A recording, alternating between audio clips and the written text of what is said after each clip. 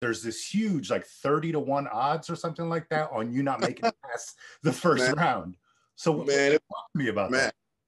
man, they were telling me, man, a lot of people were saying, I know a lot of people in my family, they bet. Mm-hmm. So they was looking on betting websites. I think they took them down. But for me to win was 30-1.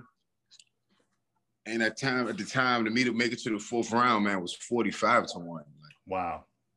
That was ridiculous. That's ridiculous. Yeah, because I was scanning through my apps. I bet as well, and we do betting lines and things like that on the show. And so yeah, I couldn't find the lines today, but I'm sure they're going to put something back up next week. So we got to see. But my question to you is does that motivate you seeing something like that? Ooh, motivates the hell out of me, man. It drives me, man. I don't know. Whenever I'm the underdog, whenever somebody tell me I can't do something, it always motivates me to go even harder, to be more precise and smart about how I conquer whatever they say I can't do, So, man, it motivates the hell out of me, Alex. I can't speak on it enough, man. But that's all I needed to hear. That's all I needed to see, and now it's up.